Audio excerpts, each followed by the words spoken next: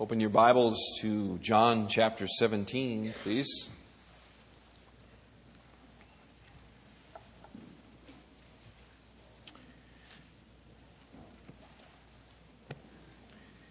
We're going to finish John 17 this morning.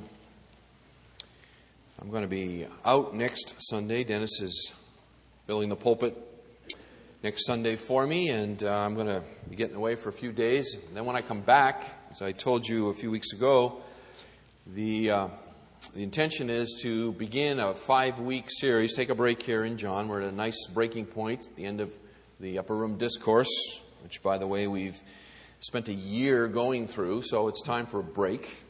And we're going to take 5 weeks to go through the core values statement that we passed out a few weeks ago.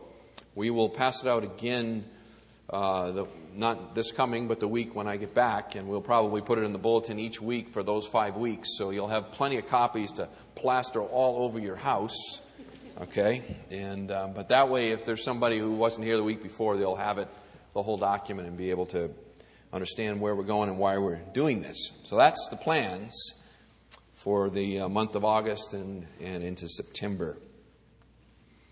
The topic of prayer is a popular topic these days. If you look in, you go into a Christian bookstore and you sort of peruse their bestseller section, or you look in some of the catalog book distributors and some of their most popular sellers, you find that books on prayer, or there are several books on prayer out there that are in the top 10 in these things, or at least in the top 20. So prayer is a popular topic today in the evangelical church. And the books that have been written, some of them are extremely helpful, very helpful books. Some of them are positively pitiful. And so, you need to be discerning. Just because a book sits on the shelf doesn't make it good. But the books that sit on our shelves in our bookstore indeed are good. And we stock a very narrow and limited selection of things that the elders believe that would be helpful for your spiritual growth. And there are a number of books out there on prayer that we would commend to you. We all know we're supposed to pray. That's kind of common knowledge to the Christian life. So that's no news for you there. And we all want our prayers to be effective, don't we? We want to sense that we are connecting with God in prayer and that there's really going to something happen out of this, and we're not just beating our gums and going on our way. And one way to know that our prayers are effective is to pray according to biblical prayers, to take prayers from the Scriptures, properly interpreted, and use those as a pattern by which to shape our own prayer life. And we have one such lengthy prayer before us here in John 17. We've been after this now for a few weeks, and as I say, we'll finish this morning.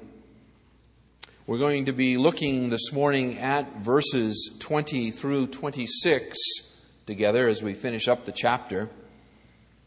But we began last week in verse 6 looking at this prayer, and we noted there were 5 observations that we wanted to make from Jesus' prayer priorities. This is the last prayer, public prayer recorded of his, other than the short prayers from the cross to the Father. And so there is much we can learn from this prayer, and much that we can model off of this prayer so that we can pray more effectively. Just by way of review, in this whole chapter 17 prayer breaks down really into 3 sections or segments. Verses 1 through 5 is Jesus' prayer for himself, as it's most commonly said, and that is he's praying about his cross work. He's looking to the cross. He's praying about that, and he's praying that cross work would bring glory to the Father. And so he's praying for himself, but he's praying that what he's going to do will ultimately bring glory to God the Father. The second section, verses 6 through 19, which we looked at last week, his prayer really turns from himself to focusing on the 11, on these apostles who he's leaving behind. They are given to him by God, and they're given to him for a purpose. And the purpose is to pass on the work that He has begun. And so He's praying very diligently in verses 6 through 19 for these apostles. He's asking the Father to protect them. He's asking the Father to sanctify them. And He's asking the Father to accomplish the mission through them. Verse 18, He says, He is sending them out into the world just like He's been sent out. And He wants them to be effective in the mission before them. Then in verse 20, he looks even wider than the 11, and He looks to you and I. He looks beyond these immediate disciples, these immediate apostles, His messengers, and He begins to have in view the people of God through the age of the church, which is coming on 2,000 years now. So He had a lot of people on His mind in this section of His prayer. It widens significantly. Untold millions of believers down through the ages who have faithfully carried on the mission that He had first given to the apostles and then later to them. So this morning, as He is praying, and as we go through this together, He's praying for us. So this is an extremely applicable section of His high priestly prayer. Structurally, as we look at verses 20 through 26, the two remaining observations that we want to draw from this section are the twofold prayer request really is a prayer request for unity and a prayer request for what I'm calling destiny. He's praying with regard to our unity and He's praying with regard to our destiny.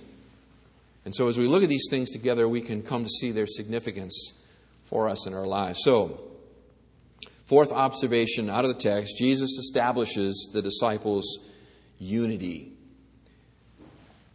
Again, normally as we go through the Scriptures together, we go verse by verse, clause by clause, sometimes word by word, just trying to pick it apart, understand what it is, put it all back together. But I'm not going to do that this morning. When I go through this section on unity, I think I want to do it more thematically. I want to look at this topic of unity that Jesus is praying for, and I want to do it a little more thematically together. And I want to do it through a series of questions. So under this observation number 4, I'm going to give you a series of questions. And I will raise the question and then I will try to answer it. We will go through John 17 here, but we will also be looking at some other verses as well to pull this whole section together. Okay? So let's do it that way. Let me just ask you the first question. What is Christian unity? He's praying for our unity. In fact, let me just read the text beginning at verse 20 and following. Jesus said, I do not ask in behalf of these alone, but for those also who believe in me through their word, that they may all be one, even as you, Father, are in me, and I in you, that they may also be in us, and that the world may believe that you have sent me. And the glory which you have given me, I have given to them, that they may be one, just as we are one. I in them, and you in me, that they may be perfected in unity, that the world may know that you have sent me, and have loved me, even as you have loved me. Father, I desire that they also, whom you have given me, be with me where I am, in order that they may behold my glory, which you have given me. For you have loved me before the foundation of the world. O righteous Father, although the world has not known you, yet I have known you, and these have known that you have sent me. And I have made your name known to them and will make it known, that the love wherewith you have loved me may be in them and I in them. Okay, so the theme of unity is huge in this section. And let's begin to address that. So my first question, what is Christian unity? The short answer for Christian unity is a oneness in purpose and a oneness in relationship. Christian unity is oneness in purpose and relationship. Being one with the Father, one with the triune God in relationship, and being one or united with Him in the purposes that He has within this world. That is what it means to have Christian unity. To be one with God through the Lord Jesus Christ. To be in relationship with Him and to be united with Him in what He is about. Also to be united in purpose and united in relationship with other believers. So it's got a vertical sense to it and it's got a horizontal sense to it. This unity, this oneness. Vertically with the Godhead, horizontally with other believers who are also related vertically to the Godhead. Have you ever noticed this, and those of you who have traveled, that you can travel across the country, you can travel across the world, and you can meet other believers, and within a very short period of time, you just have this sense of oneness with them. Have you noticed that before? You meet them, you talk a little bit, and you just have an instant sense in which, hey, we're all part of the same deal here. I mean, you have a different language than me, you eat different kinds of food, you dress differently, you work at different kinds of occupations, you do many things differently than I do, but there is still a sense in which we are very much one. This Christian fellowship. This is true because we are one.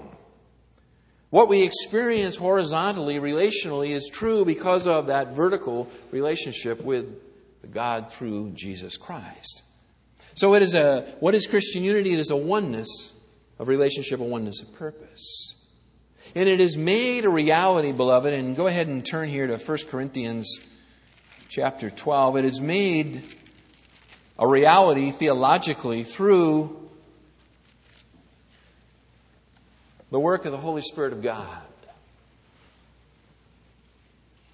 Paul, speaking to the church at Corinth, who had many, many problems, not the least of which was they couldn't get along with one another. And he's addressing that most serious issue here in 1 Corinthians 12. And in verse 12 and 13, he makes a statement that has profound implications for believers all through the ages. Those for whom Jesus had prayed there prior to his crucifixion. He says, verse 12, 1 Corinthians 12, "For even as the body is one and yet has many members," he's talking about the human body, "and all the members of the body, though they are many, are one body, so also is Christ. For by or in one Spirit we were all baptized into one body, whether Jews or Greeks, whether slaves or free, we were all made to drink of one Spirit." At the moment of redemption, we are plunged into the body of Christ, and in a sense, water baptism illustrates that very plunging activity. And this is known theologically as Spirit baptism, in which we are placed into the body of Jesus Christ, made to drink of that one Spirit. So there is a unity. There's a real organic unity that exists within the body of Jesus Christ, represented internationally and through the ages by people drawn from every tribe, tongue, nation, and language. We are one. So we are one relationally. We are one in purpose. Back to John 17.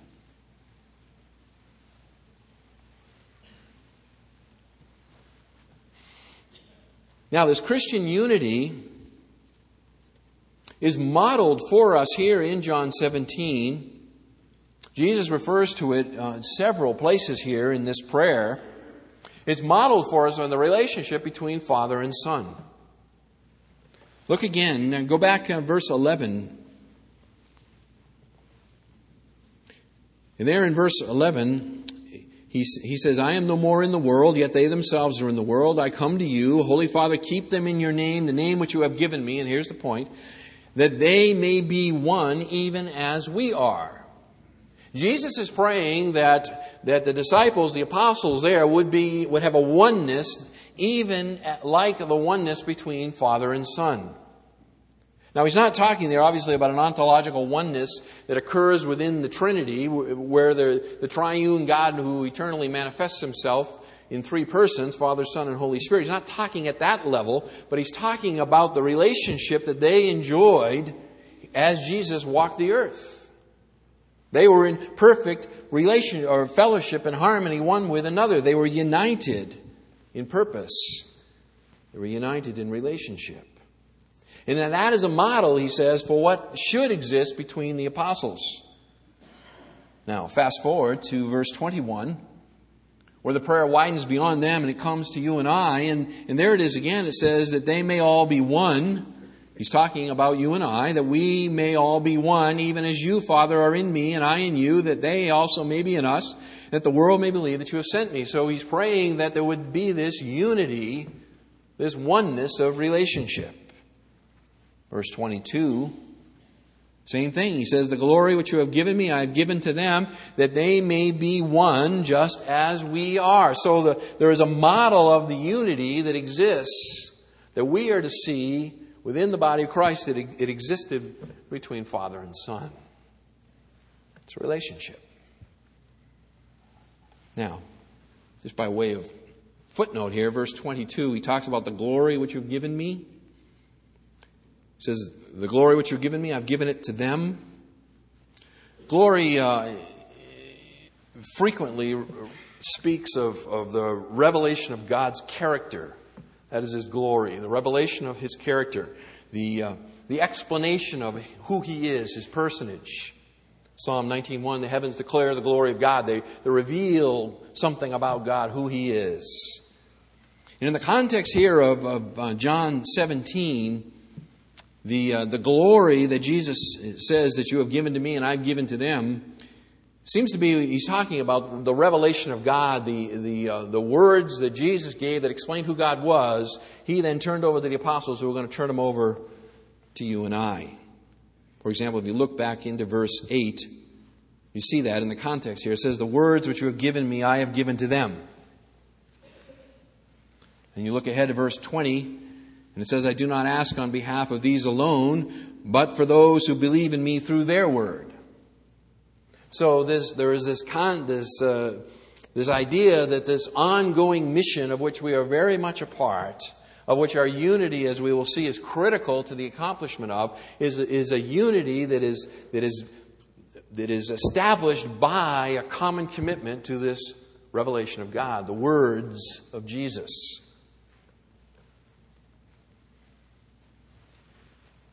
Think of it this way, perhaps. Think of you and I like spokes on a bicycle wheel. You know, a bicycle wheel's got many, many spokes, right? And they all flow into a center hub. And that center hub is Jesus. And the spokes all flow in and flow out of Jesus, but they're also in relationship to each other. If you only had spokes on one side of the tire, what would happen? Wouldn't work, would it? Okay? So there's an interrelatedness as well in the spokes. They're all together flowing in and out of the hub, but they support the tire. They're united in purpose. They're united in relationship to the hub in the middle, and they enable the tire to accomplish its purpose. If you don't like that analogy, then forget it and we'll keep moving on, okay? But you try to ride a bicycle with only half the spokes. How, let me ask you just another question. You know, we've said, what is Christian unity? Another question, how is it achieved? How is Christian unity achieved? As I said, it is a oneness that is generated by the presence of the indwelling Holy Spirit of God, brought about, and let me just kind of begin to answer it this way. It is brought about as people turn from their sin and embrace the truth about who Jesus Christ is. They embrace His witness. Back in John 15, still all part of this upper room discourse, verses 26, 27, Jesus said there that when the Helper, that is the Holy Spirit, comes, whom I will send you from the Father, that is the Spirit of truth who proceeds from the Father, He will bear witness of me. And you will bear witness also because you have been with me from the beginning. There is a strong emphasis here on this nature of ongoing witness or ongoing ministry of revelation or making plain or making known who God is. And so the unity that Jesus is praying for here amongst the church through the ages is a unity that finds its origination in a common commitment to the apostolic message. The Word of God. The revelation of God the Father given first by Jesus the Son, entrusted then to His 11 apostles, and through them, verse 20, look at it, all right? For those who will believe in me through what? Through their word. It's like a relay race. One runner runs their leg of the race carrying the baton, right? And when they arrive at the pass-off point, they keep running full bore, and the other one comes up to speed and reaches out and grabs onto the baton, and the first runner peels off to the side, and the next one just keeps on running, right?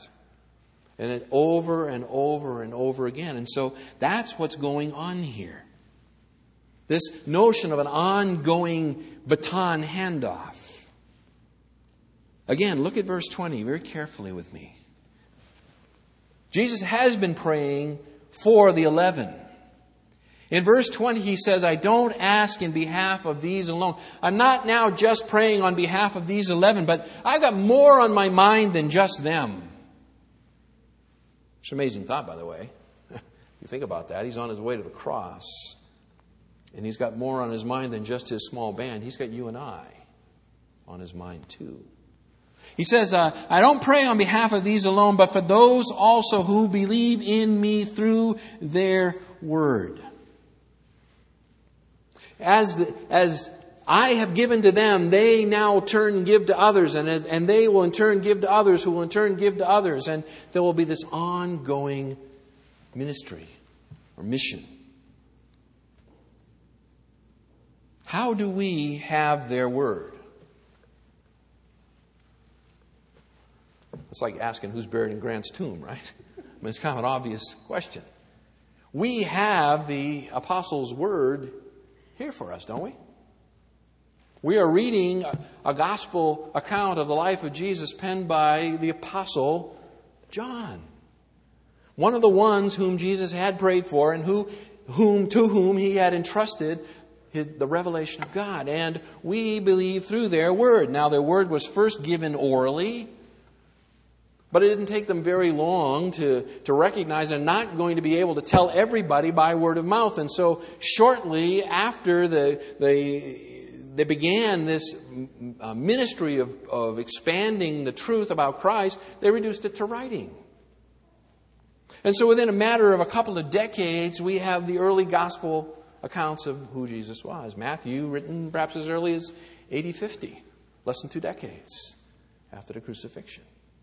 And it has been reduced to writing, beloved, and it is that which the believers of the generations to follow, right up into our age, that's what we have. We have this word.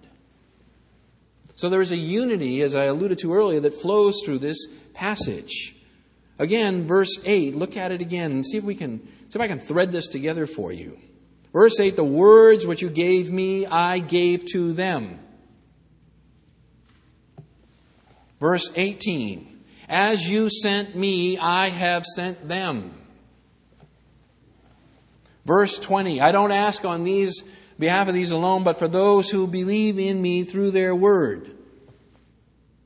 Verse 21, that they may all be one, and that the world may believe that you have sent me. Do you see it? John 1:18 says Jesus came into the world to explain the Father. God became man in the person of Jesus of Nazareth in order to explain God to man and the way of salvation, and to purchase the atonement necessary for man to be reconciled back to his Creator. For 3 years, Jesus walked and talked, he ate and he slept, and he ministered with a group of men.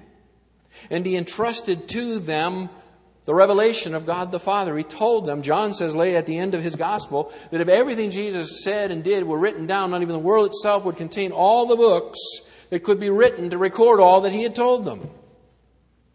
And then earlier that night, he says there, I'm leaving, but there's a comforter coming. And this comforter will bring back to your remembrance all the things that I have told you. And all those things that I have told you, you will pass on to another generation. And because you're not going to live forever in this body on this earth to be able to do it orally, you're going to reduce it to writing, and it's going to be passed on from generation to generation in written form. It's called the Bible. It's called the Bible. The result of that is Christian unity. Christian unity. Faith comes by hearing, hearing by the word of Christ. It is through the Scriptures that people come to a saving understanding of the Lord Jesus Christ. And when they come to that place where they entrust themselves by faith to the sacrifice of Christ on their behalf, the Spirit, they are baptized in the Spirit, and Jesus places them into His body through Spirit baptism, and they become organically one with Him and externally united around His Word. Go with me to 1 John chapter 1, and let me demonstrate to you that that is indeed not just David's understanding, but was the Apostle John's understanding of what Christ was saying. 1 John chapter 1, verses 1 through 4. This is written many years later. And John writes as follows: what was from the beginning, what we have heard, what we have seen with our eyes, what we beheld and our hands handled concerning the word of life. And the life was manifested or made known, and we have seen and bear witness and proclaim to you the eternal life which was with the Father and was manifested to us. What we have seen and heard, we proclaim to you also. And here it is, beloved, that you also may have fellowship with us. And indeed, our fellowship is with the Father and with His Son, Jesus Christ. And these things we write so that our joy may be complete. John is saying, listen, we have seen, we have handled, we have had revealed to us the truth. We are in fellowship with God the Father and with His Son, Jesus Christ. And if you would like to join our fellowship, it would make our joy complete. We would love to have you be part of our clique. Okay? And the way you get in is by attaching yourself to the witness that we give to you. You want to know God the Father? You want to know Jesus the Son? We know Him. And you can know Him too only through our Word. Only through our Word. We are the gatekeepers to the relationship with the Creator of the universe. And we have reduced it all down to writing. And beloved, you're holding it on your lap this morning. You want to enter into relationship with the God of the universe? There is only one relationship to be had. And there is only one way to enter into it. You join them. And by the way, and I love John, but over in chapter 2, verse 19, what happens, by the way, if you don't like their clique? Verse 19, 1 John 2. They went out from us, but they were not really of us. For if they had been of us, they would have remained with us. But they went out in order that it might be shown that they all were not of us. And by the way, if you just look up to verse 18, he says, children, it's the last hour, and just as you've heard, the Antichrist is coming. Even now, many Antichrists have arisen. And from this, we know that it's the last hour. Those that go out from us, those that don't remain with us, those are the Antichrists, plural.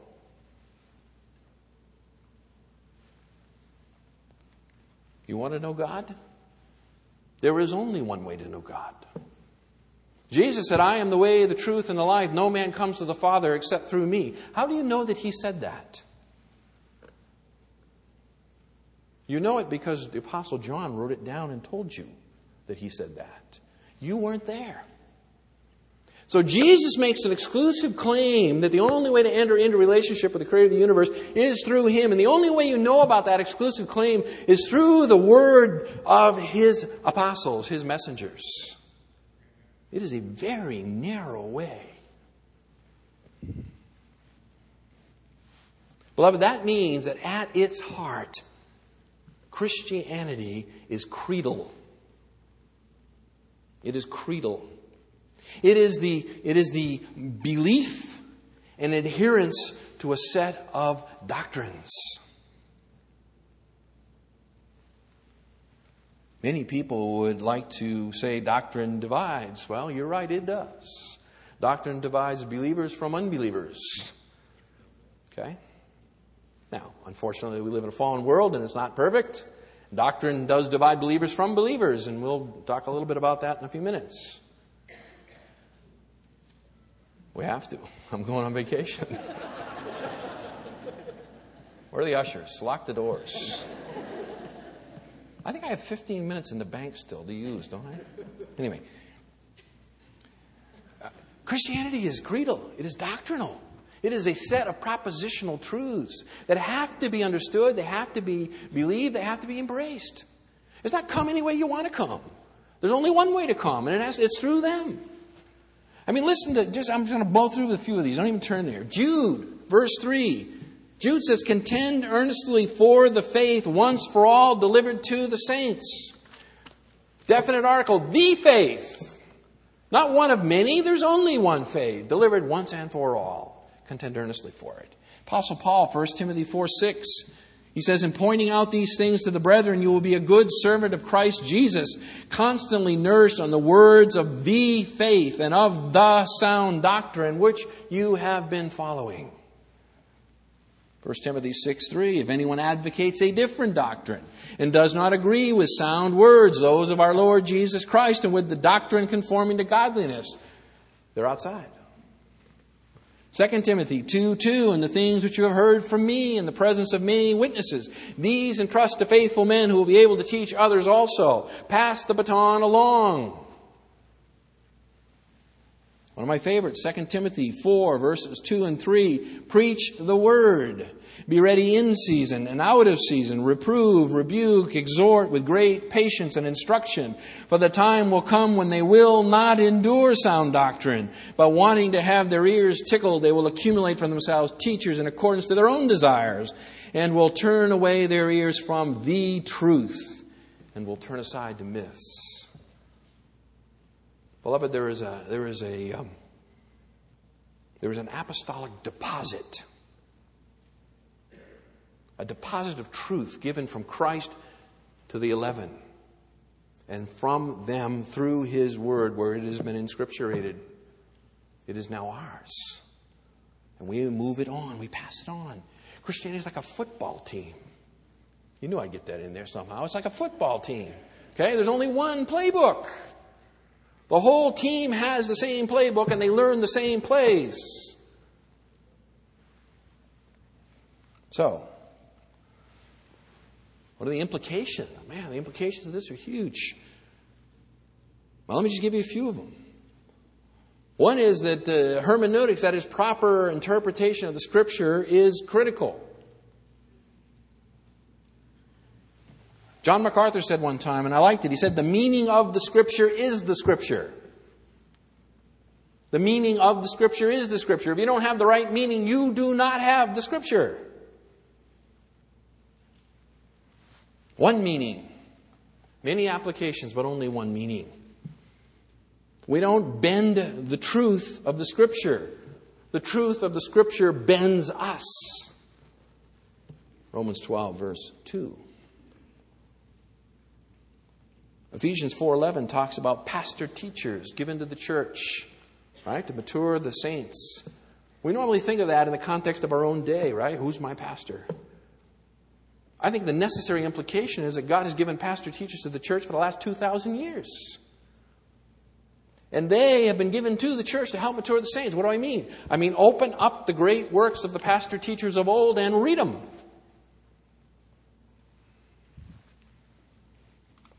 And probably most serious of all this is that those that reject sound doctrine are at best disobedient. At worst, they're lost. Sound doctrine is huge. Let me ask you another question. Can this Christian unity be destroyed? Can Christian unity be destroyed? Well, the answer is yes and no. Start with a no. Ultimately, no. Ultimately, no, it can't. I mean, Jesus always prayed according to the Father's will. Would you grant me that? Son of God, perfect Son of God, praying according to the Father's will? Scripture says that if you pray in accordance with His will, then He hears you. It means He answers your prayers. Okay? Jesus prayed for our unity. Therefore, can our unity be ultimately destroyed? The answer, no. Beyond that, beloved, in order for Christian unity to be ultimately destroyed, it would necessitate the removal of someone from the body of Christ. Romans chapter 8 prohibits all such possibilities.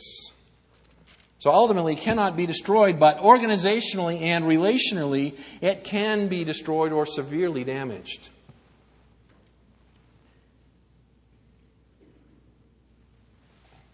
For example, over in Ephesians chapter 4, you can go ahead and turn there. Notice in Ephesians 4, after Paul in the early part of the book, first 3 chapters, has made some very serious and weighty theological arguments about the unity of the body of Christ. He turns in chapter 4 to the implications of all that, and he begins to deal with organizational and relational unity.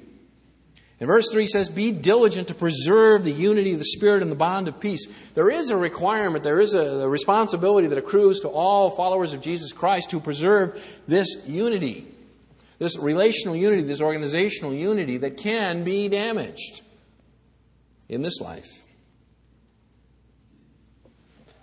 Again, think of it this way. The church is drawn from people from all over the world, come from all kinds of backgrounds, all kinds of social structures, all kinds of previous heritages. They have different food likes and dislikes. They have different languages, clearly. There are men and there are women. There are old, there are young. There are all kinds of reasons for disunity to occur. So we need to be diligent to preserve that which has been theologically created. We need to work at it on the physical level, the horizontal level. There are natural boundaries that inhibit it. We need to overcome those natural boundaries. And one of the biggest inhibitors for Christian unity on the horizontal, organizational, relational level is the sin of pride. It is our pride and it is our arrogance that is at war with our unity. And so we must deal with it. We must deal with it.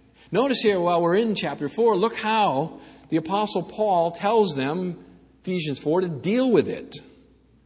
He says, "Walk in a manner," verse 1, "worthy of the calling with which you've been called." Now, here's how you deal with it: all humility, gentleness, patience, and forbearance. That means squash your pride. Because as long as you feed it, Christian unity will suffer. You find the same message over in Philippians 2, verse 2. There he reduces it down and he basically says, listen, you want Christian unity? Prefer others above yourself. Consider their needs, their likes, their dislikes more important than your own. Squash your pride. Now, there are organizational problems to unity that exist over doctrine. I will acknowledge that. They exist for the most part because of the misinterpretation of the Scriptures. And that's the bottom line. Is that somebody has cut it wrong. I mean, Jesus is either coming before the tribulation, in the middle of the tribulation, or at the end of the tribulation. He's not coming 3 times. Okay? He's just not. Okay? So, 2 of the 3 have it wrong, or potentially all 3 have it wrong. But somebody's got it wrong. We need to work hard at understanding the Scriptures, and I don't want to get letters. So don't understand me to say that I've got it all right, okay? Let me just settle that one. I don't have it all right. But I don't know where I have it wrong. Okay? I mean, I just don't. I'm just telling you that, that's the way it is. If I knew where I had it wrong, I would change. Okay? But I don't know where it's wrong, but I'm willing to concede that I probably have some things wrong.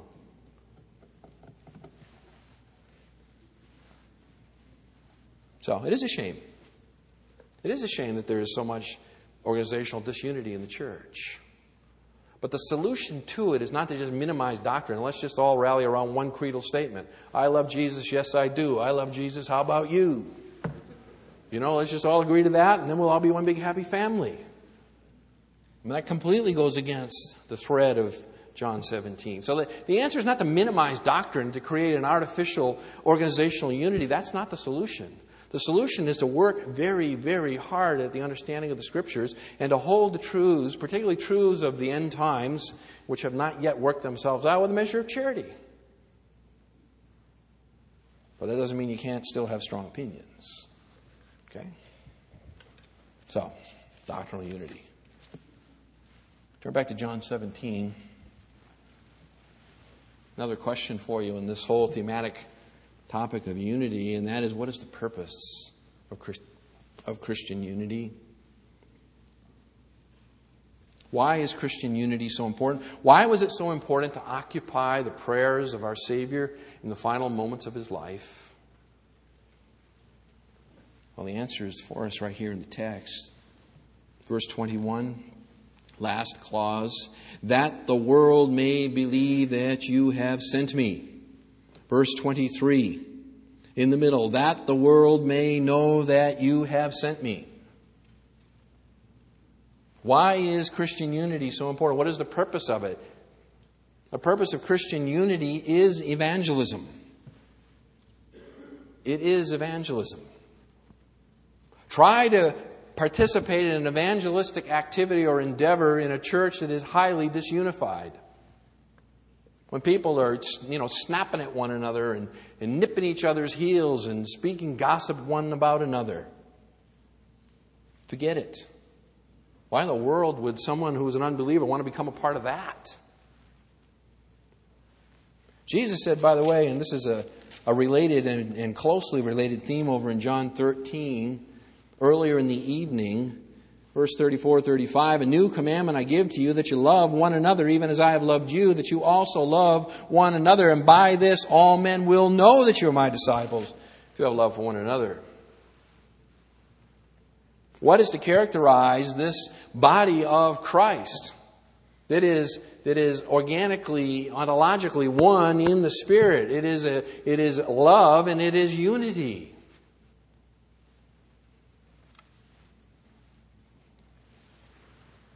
And notice that Jesus says here that this unity is compelling. That the world may believe. That's a purpose clause.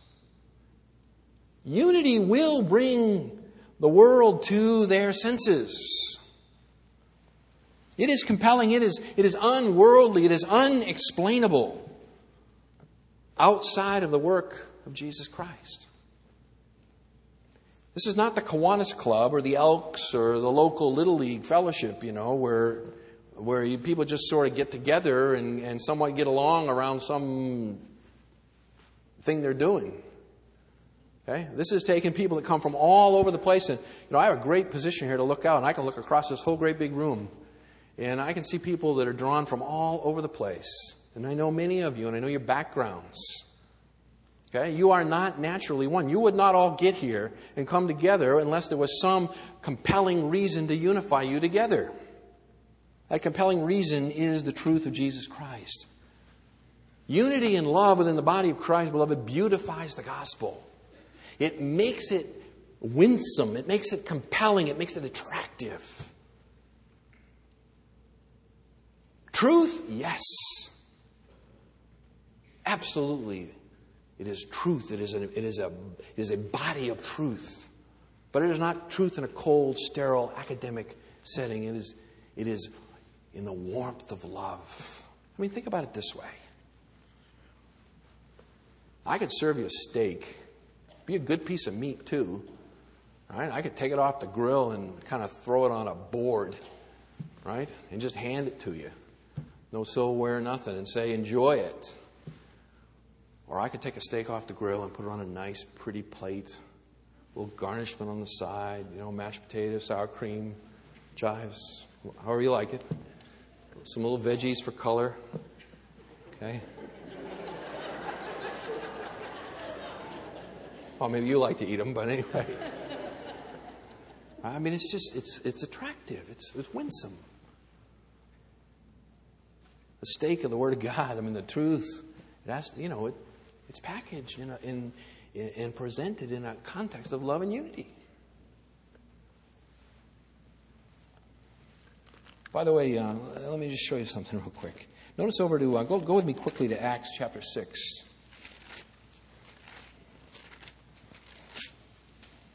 Ron, if we don't get to this last song, we can sing it next week, can we? All right. Acts 6. Acts 6 is just an amazing chapter here in this unfolding narrative about the worldwide expansion of the gospel. In Acts 6, you know it well. There's a problem there in the church in Jerusalem, right? There are widows who are being overlooked in the daily distribution. There's a disunity growing within the body of Christ there, and it's going to rip this brand new fledgling work right in half. It's going to shatter it unless something is done. And so the apostles come together and they pray, and then, we go through the whole thing. We don't have time to exegete Acts 6. But what I want you to see is when they solve the problem, the organizational, relational problem of unity, and the widows are again being taken care of, look at verse 7. That's what I want you to see. Verse 7. Notice how Luke sums it up. He says, and the word of God kept on spreading, and the number of the disciples continued to increase greatly in Jerusalem, and a great many of the priests were becoming obedient to the faith. There is a beautifying effect to Christian unity and love that enhances the gospel's effect. That's the way God has designed it. This is not a human marketing technique. This is the way God has hardwired His universe. So, beloved, unity, love within the body, it's huge. It's huge. We cannot do effective evangelism without it. It will not happen. If we want to reach this community for Jesus Christ, there has got to be an overwhelming and all-pervading sense of love and unity within this body. And that means that we need to crucify our pride and to think more of the other person than we think of us. Count their preferences higher than ours. It's critical. Or we'll talk about evangelism till the cows come home and nothing will ever happen. When will Christian unity be complete? My last question for you here. When will Christian unity be complete? Back in John 17. The answer is that the organizational, the relational unity that is disrupted in this life, clearly, will only finally and fully be brought to the fruition that exists ontologically when Jesus Christ returns and takes His bride to be with Himself and puts us into those glorified bodies in which we no longer struggle with the effects of sin. When that has been done with, then the unity will be full and complete. And that really leads me to my fifth observation, verses 24 and 26. And we're going to have to move through it quickly here. But notice what Jesus prays here, verse 24, John 17. Father, I desire that they also whom you have given to me be with me where I am, in order that they may behold my glory which you have given to me, for you have loved me for the foundation of the world. Earlier that evening in John 14, Jesus addresses His disciples, verses 1 and following. He says, let not your heart be troubled.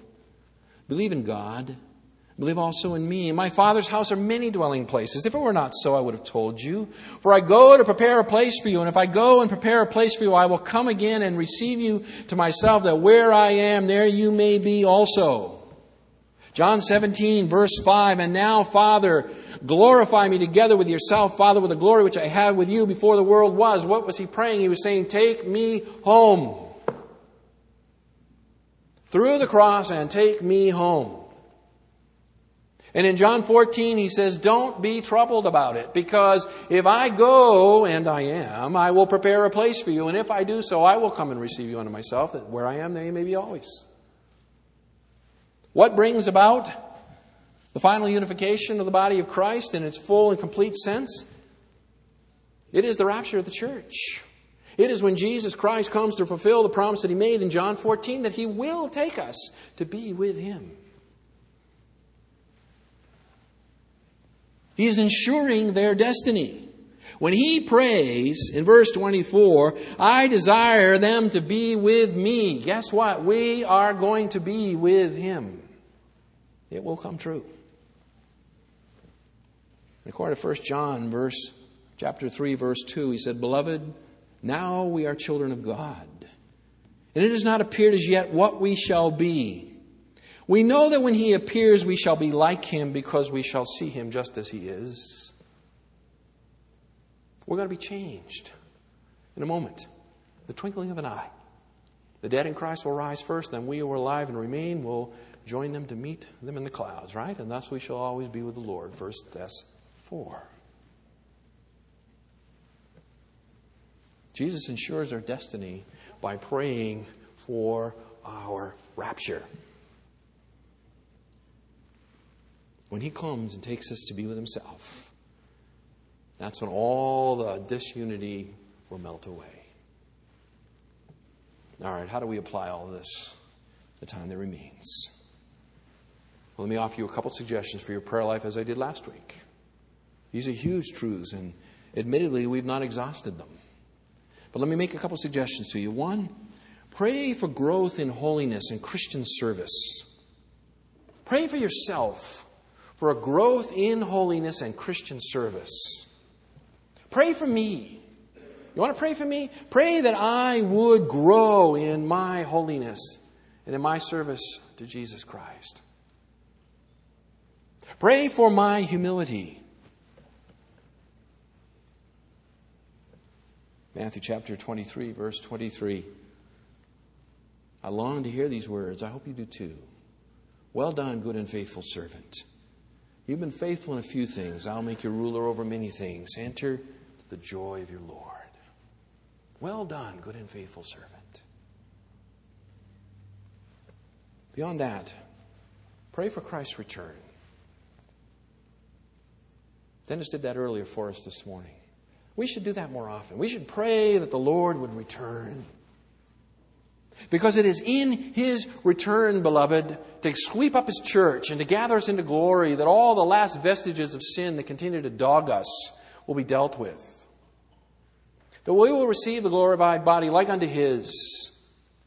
And that the unity that is theologically and ontologically true of us, and that it is also relationally and organizationally true but somewhat damaged, will be made complete. We will be on the outside what we are on the inside. Pray for Christ's return. Pray for him to come and take his church, to glorify himself, to receiving the bride unto him. Pray that he would come and put down the wicked. Paul prays like that, 1 Corinthians 16, verse 22. Maranatha, come, Lord Jesus. Quickly as I finish here, verses 25 and 26. Jesus finishes out his prayer here, and he talks about love. He says, O righteous Father, although the world has not known you, yet I have known you, and these have known that you have sent me. Father, my mission is a success, even though all I can point to is these 11. My mission is still a success. The world has ignored me. These have not. And I have made your name known to them. I have faithfully passed on what you've given. And I will make it known in a continuing basis through my Spirit, that the love with which you have loved me may be in them and I in them. That is, that the love of God may be in us and among us. There is no more backup. There is no stronger possible witness to the truth of Jesus Christ than the love of the Father shed abroad in our hearts. If you're with us this morning and you don't know that love, maybe you're here for reasons, who knows, you just wandered in, maybe you've come for a while. Seems like a reasonably nice group of people, but it's way more than that. Do you know Jesus Christ personally? Have you confessed to Him that you have sinned against Him in thought, word, and deed? Have you called out to Him to save you? Lord Jesus, save me. The Bible says if you will do such things, then God indeed will save you and will make you part of the body of Christ. After we finish here, there will be some folks standing over here by this lighted cross, as we try to do every week. If you have spiritual questions that you want or need answered, you will come after the service and they will be happy to open the apostolic word with you, okay, and minister to you. Let me pray. God our Father, the challenge is immense. Christian unity and love is nothing that we can work up in our own strength or power. We can't just suck it up and pretend. But it takes the amazing work of transformation in our hearts to change us from selfish, self-biased sinners to walking, talking, breathing ministers for Christ. We pray your Holy Spirit would continue the work He's begun in us. We pray that He would take the hammer and chisel of the Word of God and He would chip off those ragged edges, conforming us to the image of Jesus Christ, that we could be like our Savior. Dear Father, we pray that you be pleased to use us to continue that long line of faithful witnesses that began back there in that upper room with those 11 men. That the truth would flow through our lips and lives to the glory of God the Father. We pray in Jesus' name. Amen.